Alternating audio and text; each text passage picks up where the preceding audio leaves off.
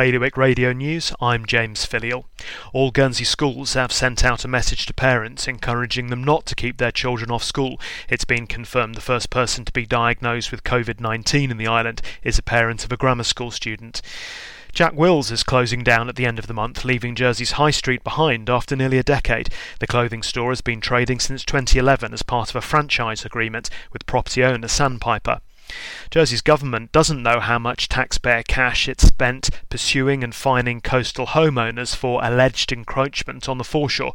The vague strip of land, defined as sitting between low and high tide, was gifted to the public by the Queen in 2015.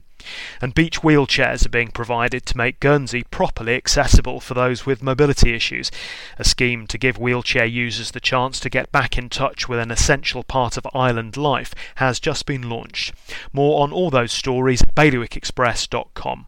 Today's weather, wet and windy, a top temperature of 12 degrees. Bailiwick Radio News, supporting Liberation 75. Celebrate 75 years of freedom with Liberation 75. Find out what's on at liberation75.je. There's something for everyone.